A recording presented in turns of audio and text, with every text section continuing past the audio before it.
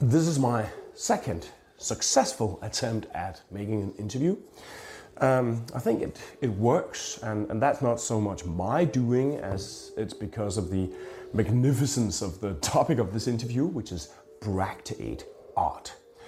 But also particularly of the outstanding scholar that I have the privilege of talking to here, which is Teresa Ostergaard.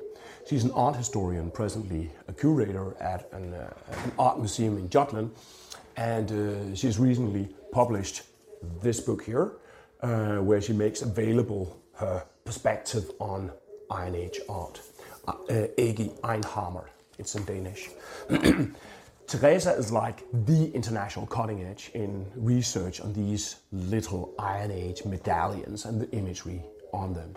And astonishingly, she's the first art historian to look at this dense, compelling and enigmatic material. And I think she brings an incredibly important eye for what it is about this art that's so unique.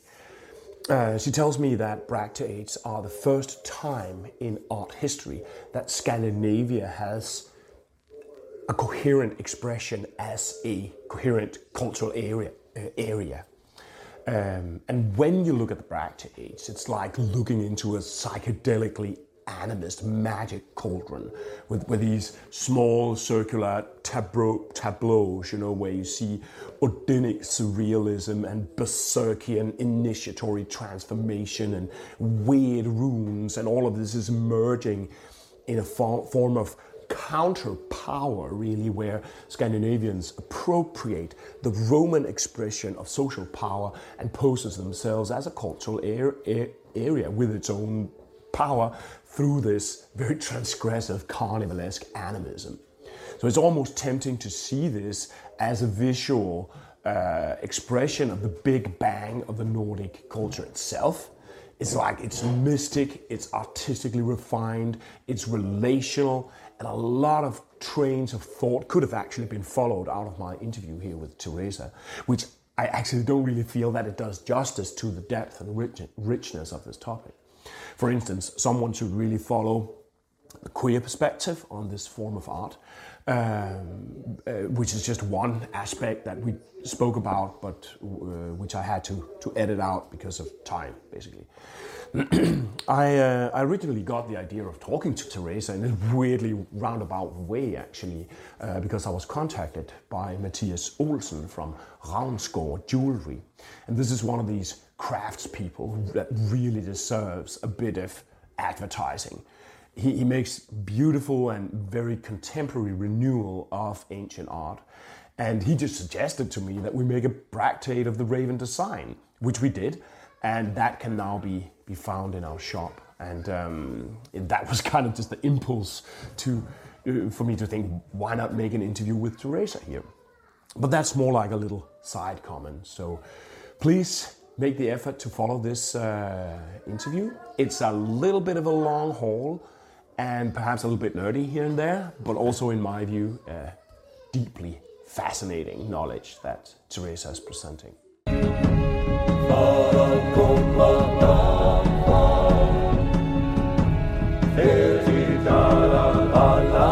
Couldn't you start by just outlining a little bit what actually is a Bracteate? Well, a Bracteate, they are small round discs made of gold, mostly, and they circulate Scandinavian territories in the Iron Age period from 400 to 600, or actually 500, late 500s after date. So, and they are quite small. The largest of them by now is like 13 centimeters in diameter, and they are made with stamps made from one side, so they only have the image placed on one side. So Bracteates are actually, or Bracteate, the word is a really sort of technical description of this type of imagery from the Iron Age period. Yeah. So, and if I remember correctly, the difference between a Bracteate and a coin is that a coin is pressed on each side, where a Bracteate is only pressed on one side. Correct. Yeah. And I think while we're doing this talk, I'm probably going to be showing you somewhere here some of the in my view, absolutely stunning imagery that are found on these little discs. Yes. Because in my view, I mean, I've just always been amazed by it, and I know that I'm not the only one, and this is probably also why there is, I guess, a whole research tradition of people trying to understand what the actual flip this imagery is about. Yeah. And can you kind of try to sum up like your main points on what it is that we're seeing on Bracteates? Yes. First of all, I think I should say that what my research is about is actually not so much contributing to the interpretation of motives on the Bracteates. My research is actually more like a different perspective on how to deal with them. Because within the archaeological tradition, the normal way of dealing with the Bracteate is that you first decide, the type of the Bracteate. You had the A and the B and the C and the D and the F types. And then you describe them, and then you try to sort of identify the motive as like an image of a god. Odin is a very popular motive on the Bracteates. Being an art historian, my take on this is different. I try to approach them as images. That is, I try to investigate what happens if you consider the Bracteate to be the most important source material to the study of the Bracteate itself. And what is important to understand, I think, that the Bracteate images are the first time in Nordic art history that we see like an independent image tradition, a pictorial tradition within the Scandinavian territories. What does that mean? That means that before that, you cannot really sort of distinguish what was made in the Scandinavian territories from the hunter-gatherers, or if you go back further, everything is sort of blurred. But from mid-4th century after deity, it seems like the people in the Scandinavian territories begin to develop a distinct visual language of their own. Okay. And you don't see that, for instance, in the Bronze Age? Or... No, not in the same way. Okay. They develop a specific iconography. Yeah. And that iconography is mainly, or at least to some extent, derived from the Roman image tradition.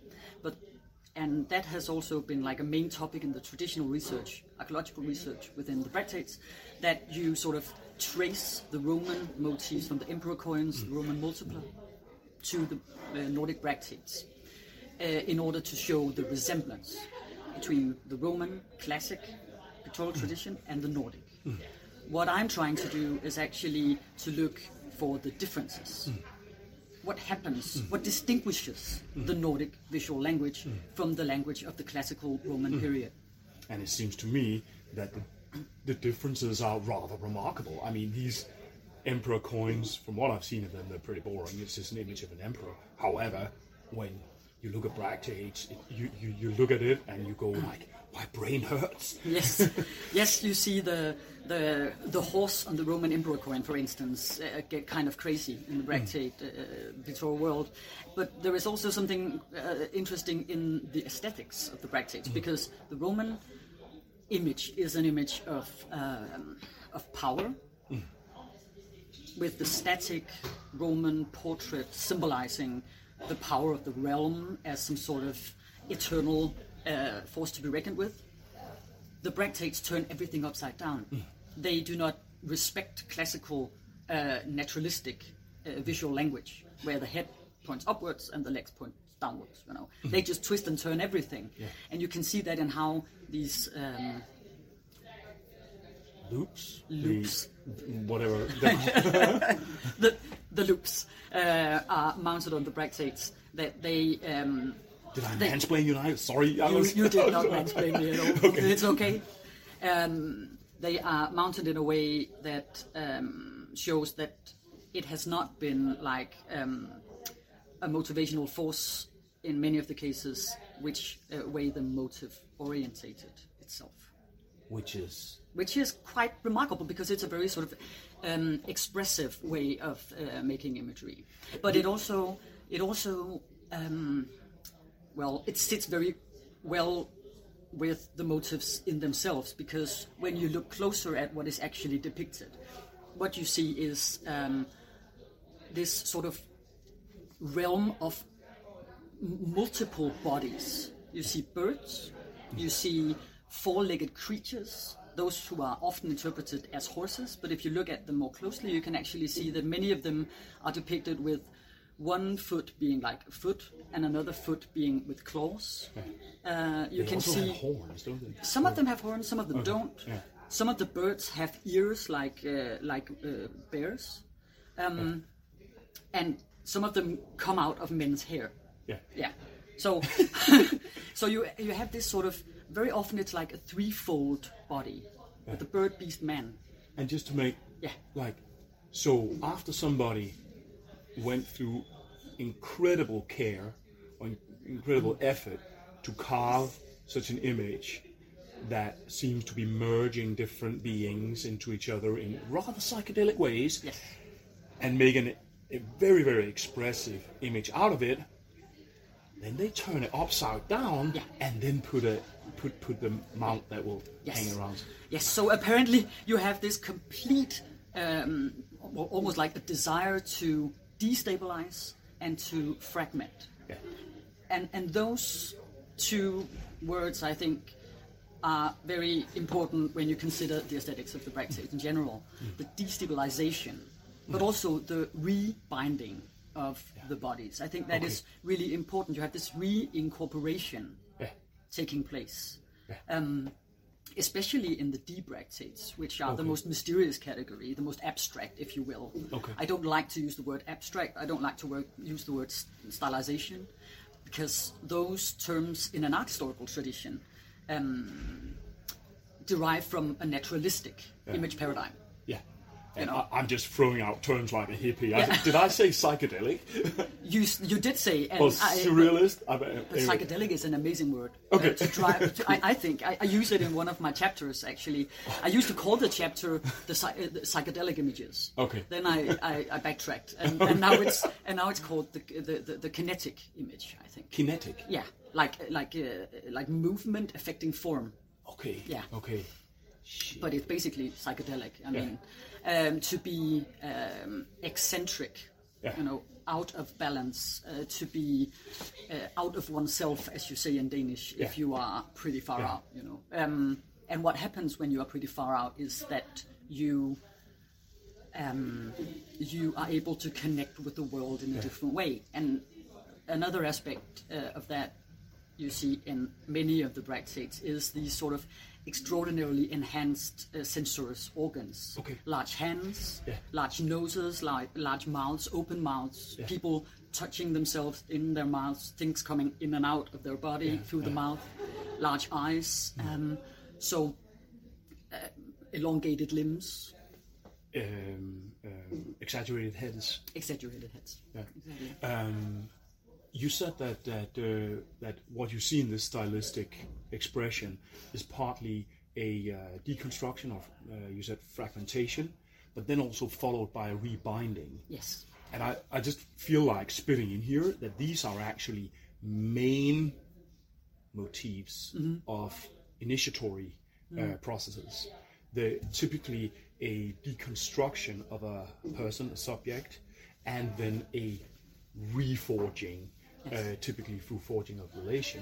And I don't know if you have gone into the whole thing about Bracteates perhaps being associated with specific groups and so on, but isn't there something about this that there's been researchers who interpreted Bracteates as symbols of masculine groups, warrior groups, or something like that?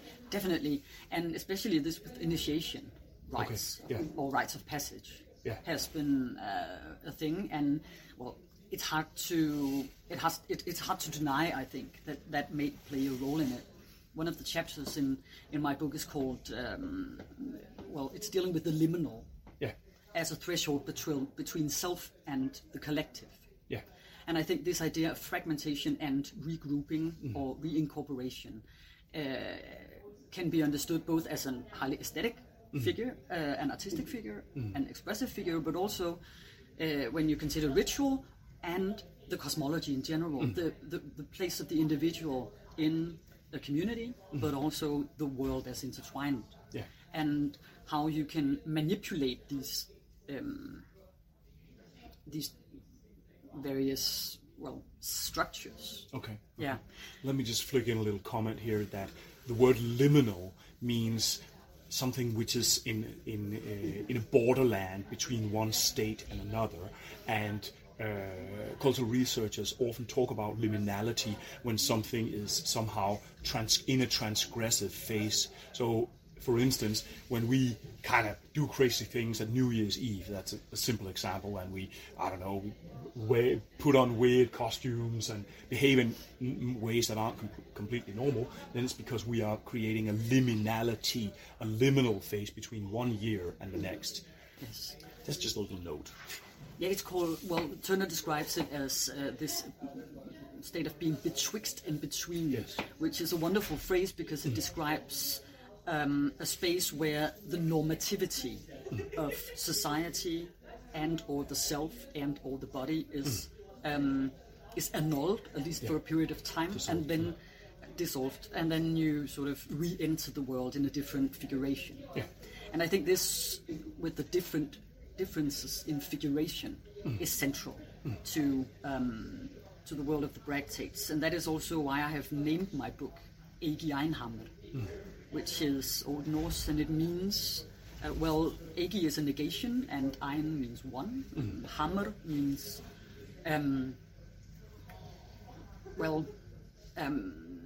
it is, in Old Norse, it is the closest we can get to a word that describes... Non-uniformity.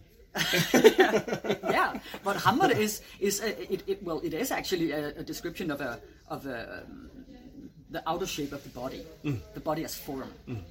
And you can be Hamrammer, which means you can be form strong, whatever that means. You can be stable in your form. You can describe a distinct trait in the landscape around you as a hammer. Okay. So there is something about this form, or in Danish form, and the hammer word, which is interesting. And the Egi Einhammer means that which is not of one shape. Yeah.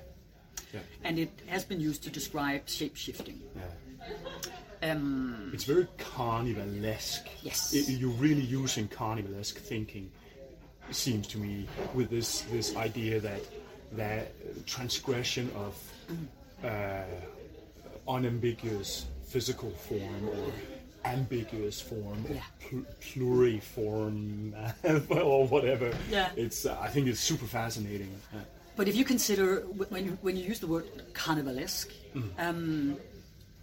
and the sort of destabilization of something stable, then you touch upon this, the theories of Michael Bakhtin, who very much saw the carnivalesque as a sort of subversive strategy when it comes to depictions of power.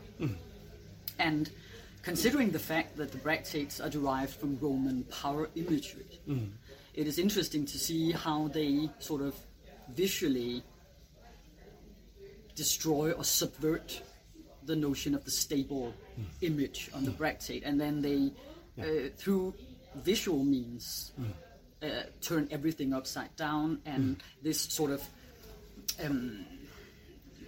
this sort of self-resting image of the Roman emperor is sort of punctured and wildly sort of growing all over the place. So, in a way, the Roman coins or multiplers or medallions have represented at that time, especially in the 3rd and 4th century, they have represented what power is. And the idea of what power is has then been appropriated into, not imitated, but appropriated into a Nordic context. And it becomes something very different. Yes, but it also becomes something extremely powerful that matches or maybe even transgresses the idea of power in the Roman coin, which is, of course, a totally different kind of power. And maybe you can help me, Rune, because I need a word here. You might be able to help me with, because in Danish, in my book, I talk about the transition from magtbillede to kraftbillede. Yeah. No, I see your point. Yeah. I see your point. It's basically two ways of defining power, or the powerful. Yeah. That has so much in common visually in the Bractates, because it is obvious to see the resemblance, but it is also distinctly different. So I think what Teresa, the two words she said would perhaps be an image of power and an image of force. The force sounds a little bit Star Warsy. Star Warsy can be good. Of course. So no, but I mean, I've tried to come up with words as charismatic, perhaps, but charismatic is also something. Yeah, it becomes something. Yeah, it's a bit weird. But I think it's super interesting, the idea that the image of power that's embodied in the Roman medallions, the body of the emperor, that is such a distinct image of power. And it is as if it is torn apart, torn to small pieces, turned around, filled with weird runes that we can't read today because they're too weird, and merged in with weird beings in all kinds of ways. Because that's basically what you're saying is happening. That is basically what I'm saying. Yeah. But still, it sort of it contains. It keeps the round shape. Doesn't make it all triangular or anything, because the round shape is very important. Right. And you can see how the outer shape of the Bractate is highlighted within the images. The figures dance around the edges. They very much respect this circular space, and that is actually in a contrast as well to the Roman classical language, where the emperor he continues out of the picture frame. Yeah. Which means it's a naturalistic tradition. It's like a snapshot. We know that he is not like only torso. He has legs as well. They're just not in the picture. Exactly. But that is not the case with the Bractates. They respect this shape, the circle, and somehow sometimes highlighted with dots all around. Yeah. No, I find the whole topic absolutely astonishing. Also, just the fact that you're looking at these things and then you're thinking, what the flip is going on here? Yeah. I mean, in some of them you can see, okay, so this is a bird, and it's portrayed with enormous elegance and precision, and I almost said abstraction, but it's okay. But on some of them they're like little figures that seem like they're humans, and they look like they're doing something, but what? Yeah. And some of them are half birds, and some or something like that, perhaps. Yeah. No, I think the topic of deconstructing bodily shape and then relinking it, and particularly the fact that there are animals involved in this stuff, I think that's to me that seems significant. Yes, and I think that is actually one of the most significant visual figures in all of RH imagery. Not only the Bractates, but actually also in the burial practices, where you in the Iron Age you had different kinds of ways to deal with the dead body. You could burn, you could bury, you could burn then crush. You could burn, then crush together with bones from other beings, or you could just, chop a body up and circulate the parts. But you could also let body rot and then insert skull from goat or something. So this idea of bodily decomposition means in itself like a reconfiguration of the body, basically. That the death part is inherited. I mean, it's like a logical compound of an image that depicts the fragment of the what the world is actually made of. This very, at the same time, organic with the Bractates, with all these circular like shapes intertwined. Is like this sort of connectedness, but within these interlacing ribbonish ornaments in the deep bracteates, and now would be a good time to insert an image of a deep bracteate so everybody can know what I'm trying to describe. You see the connectedness, but you also see arms and legs and birds and wings and things coming out of these. Okay. So are these precursors to these interlacing ornaments that you see in the later, like a Germanic Iron Age, or yes, that would be my logical guess. I mean, when it comes to visual language and modes of expression and images grow out of other images. So I mean, it would be my logical guess without having investigated it further. But of course, it shares many similarities. So yeah. Awesome. You said that you're trying to look at the bracteates only from the perspective of making the bracteates the main source of the bracteates. Yes. Does that allow you to say anything about what does it mean when there is a deep bracteate with a bird on it, or a sea bracteate with the typical rider? Am I naming them correctly here? No. Do you have what does it mean to the people who were carrying these things? I don't go with the written text on one hand and then chase the images in the bracteates looking for illustrations to the written text. No. In the beginning was the image, not the word, like it says in the Bible. Forget that. Well, not true. In the beginning was the image, and I quote a Danish artist called Ostergaard on that because he was really interested in Iron Age imagery, and he actually made this huge oil painting in 1965, and he called it "In the Beginning Was the Image," and I kind of liked it. So, I actually have based a lot of my thinking on his thinking. Because he's so original. And he presents ways to deal with imagery that maybe the archaeological tradition is not sort of filled with. And he worked specifically on bracteates. Yes, also that. Yeah. And also this sort of this notion that images migrate, and that is gods apparently do as well. But images migrate, and they are able to migrate between cultures. Yeah. And they are able to adapt. Yeah. And if they don't successfully adapt, then they disappear. I think also when you talk about appropriation, of course, it's a super contentious term these days. When people talk about cultural appropriation, it's usually in a very condemnational way.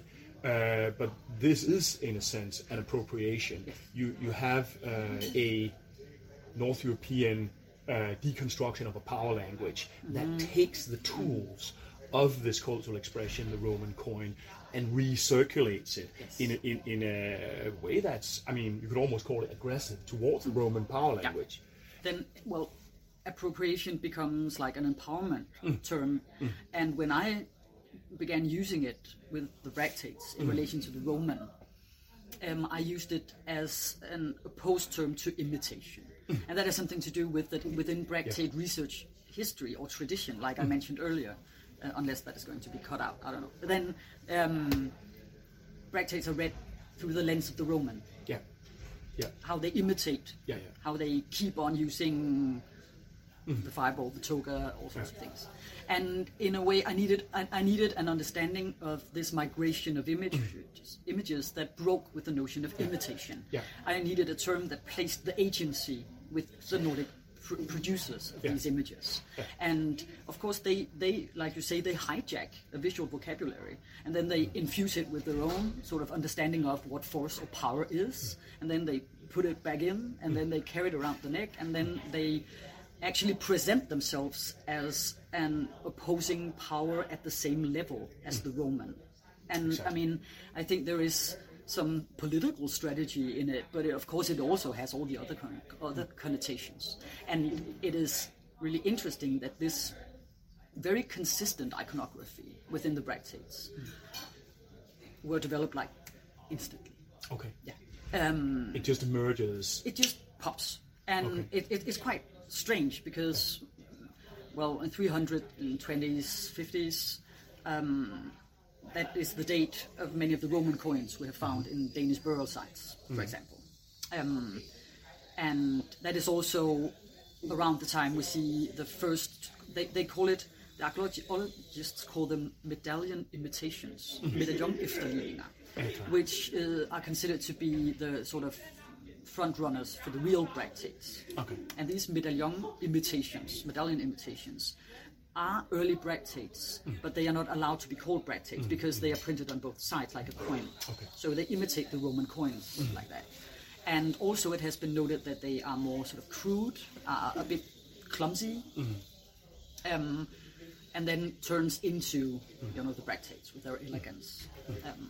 And if you view it from your perspective Yes. of an appropriation, I'm a little careful about this word because it really pisses people off. Yeah. But as an active empowerment language being employed, Yes. then you could see these early medallion imitations as part of the development process to reach to actually develop this image language of empowerment that you see in it. Definitely. Rather than, if you call the whole thing imitation, or if you view it from the perspective of imitation, then of course that implements a hierarchy where there's the real expression, and then there are the childish ways of... And then the childish ways of trying to depict a horse if you can't count legs and stuff, Yeah. and that's not... Exactly. And that's not how it works. No. But if you look at a coin of the Roman emperor body, and at one side and the other side you see, I don't know, a goddess, like an allegory of the piece of the Roman state or something. So you have like a full body at one side and you have the head on the other side, like the traditional Roman coin. Then you have the medallion imitations where you have the head. And then on the reverse side, you'll have one example where you also have the whole body. But that whole body is not wrapped in a toga. That body is like presented full front with arms like this, with muscles, like this warrior, naked male warrior body posing. Really sort of showing off, and it's beautiful. Yeah. And I think that is, well, this appropriation process to sort of, well, create a body ideal in your own image, basically, by stealing from the others, and that is actually interesting that this process goes on. We don't know many of these medallion imitations, about 17, but entering the 400s after Christ, it just clicks, it just falls into place, this iconography of the Bracteates. You see this, there is no distinction between self and other. This sort of this group of bodies is like in a complete integration, and it just seems potent in so many ways. That's the thing about Bracteates; they seem so powerful, these images. Yes, they do, and it seems with them like they somehow depict this moment in time where some membrane to another, not another world, but necessarily, but another sort of access, a different dimension, I don't know. It's happening right then and there on this circle of gold, and they fluctuate and they change, and when you hold a Bracteate in your hand and you go like this, the gold makes it just shimmer and shift and change. So it eludes water, it eludes fire, it hides the image and it shows the image, but only fragments of the image.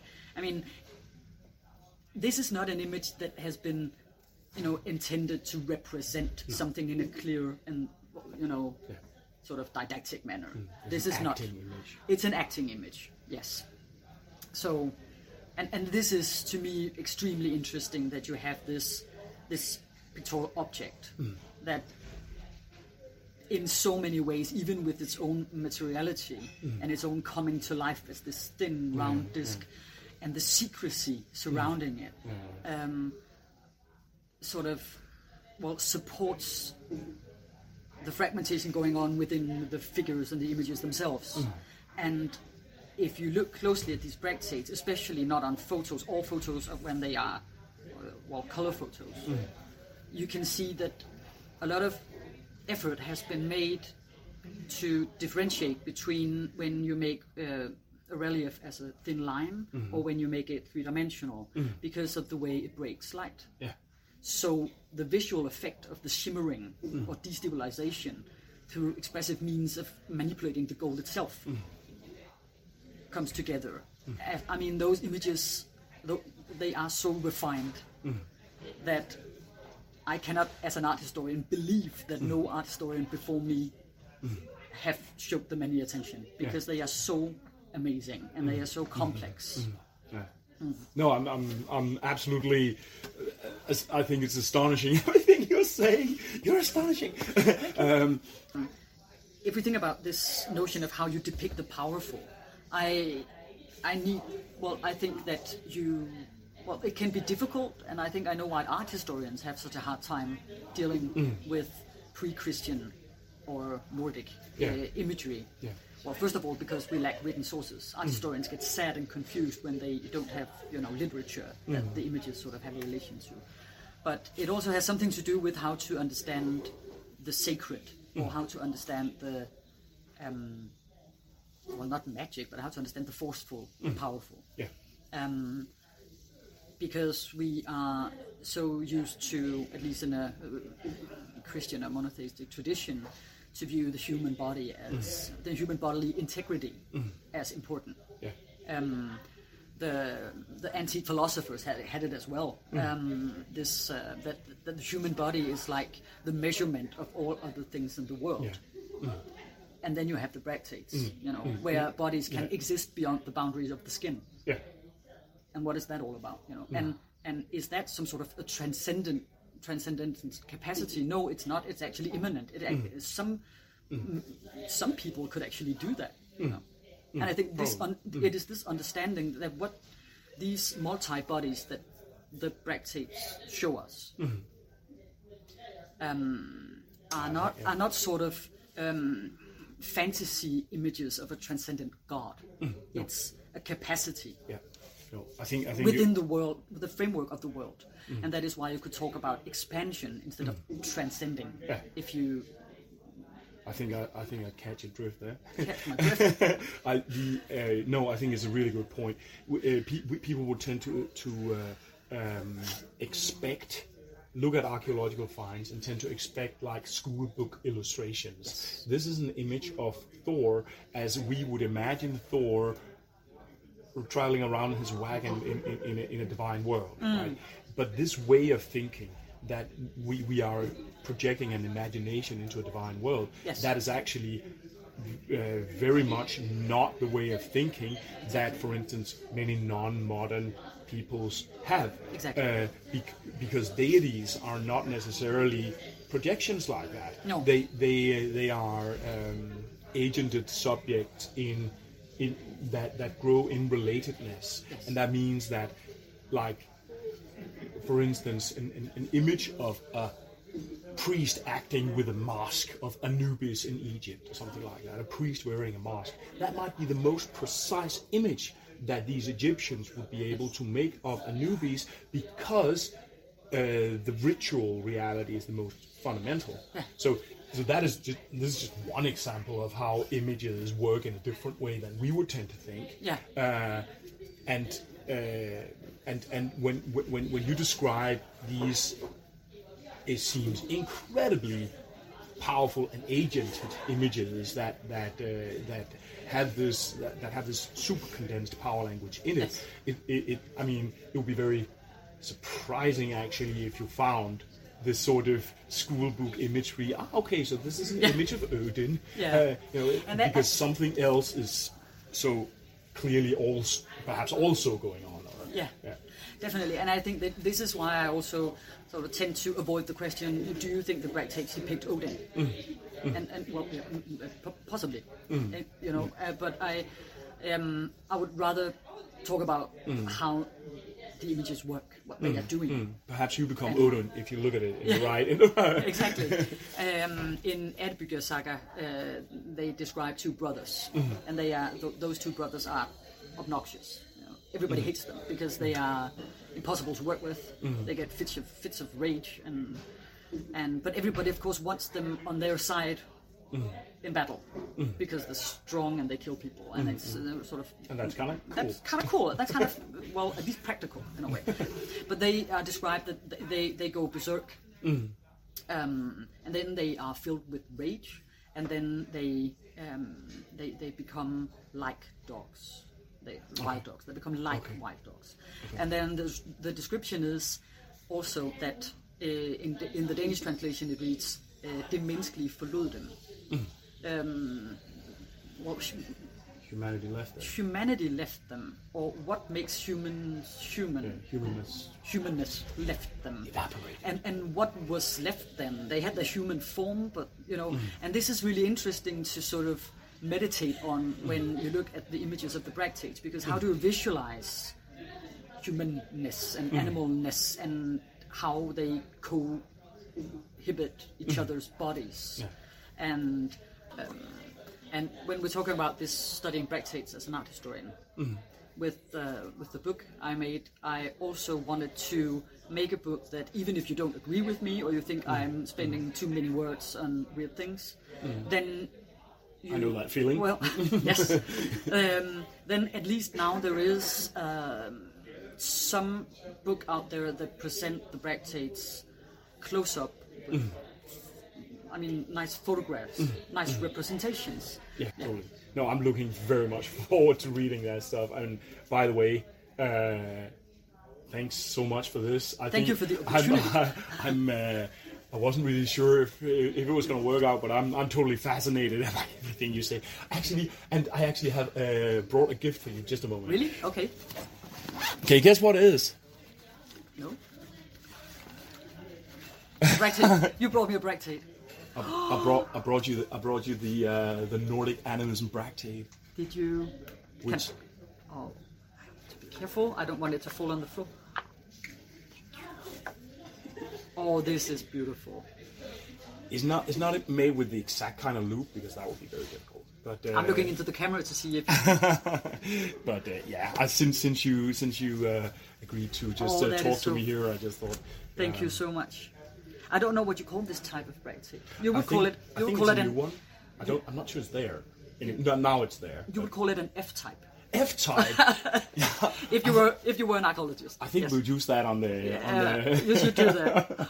On the whole. There's actually an authentic Proto-Germanic inscription on there, but it's a little bit small. It's small. It's a little bit difficult to see. What does it say? It says Radnars Forith Runos, which is actually the title of a medieval song about that the raven brings runes.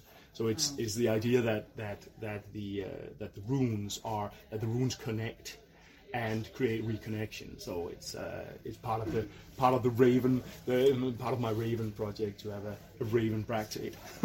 I love it. Thank you so much. You're welcome, and thank you very much for joining us here. And thank you. And see you around, everybody.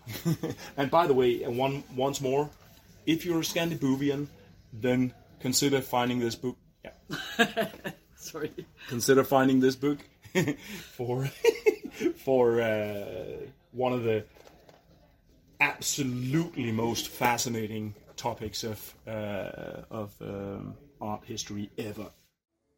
Right. So I'll just close this interview also with a little comment, because I asked myself while editing it and getting all my own blathering edited out of this 1.5 hour talk that I originally did with Teresa, what exactly is it that is so animist about Bracteate art? And apart from just saying, well, the whole fucking thing, I just want to note something that I've also spoken a little bit about in other videos, and that is something about the boundedness of subjectivity, particularly the bounded modern subject. Our contemporary experience of ourselves is encased by this shell thing. We have this enclosure of our body, or perhaps our mind, where we are inside. And this enclosure is today increasingly sort of sanctified by identitarianisms. our identities become these sacred things, and transgressions of boundaries of sacred spaces are always problematic. They always create a sort of problem, the transgression of something sacred. And this is why this radically carnivalesque transgression of cultural and individual boundaries doesn't occur with the same kind of power and beauty and genius, I think, today. These rampant identitarianisms on both the right and on the left has made our subjectivities sort of brittle and touchy, which is why we are evolving this sort of trolling/fragility culture, where even the presence of other appears compromising or even abusive to ourselves, really. This is very non-animist, and it's the opposite of what you see on the Bracteates, where the individual is being decomposed and explosively made relational by challenging the bounded individual. It's really being made relational. And I want to end this by showing you something. This is a contemporary Danish coin, which is worth 20 Danish crowns or kroner. It's about 3 euros or something like that.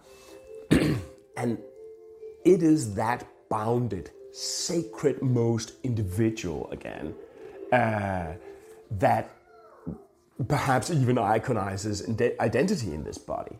Notice that we ended up being Romans again, right?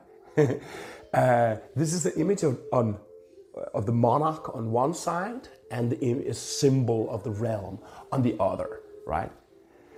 So I just think we should meditate on the imagery of the Bracteates and try to take it back. I think visual artists, tattooists, totally, and craftsmen, should really start drawing inspiration from this most enigmatic and powerful art form that I'm aware of from Northern Europe.